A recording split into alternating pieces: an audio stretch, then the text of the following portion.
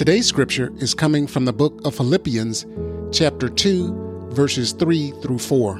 Let nothing be done through strife or vainglory, but in lowliness of mind, let each esteem other better than themselves.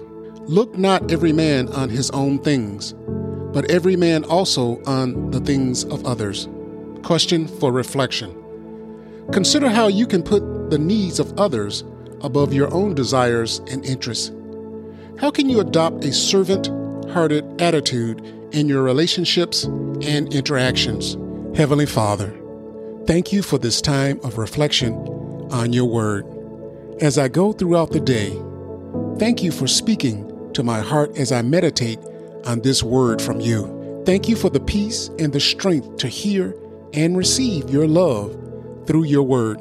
Help me to be a light to everyone I encounter. Amen.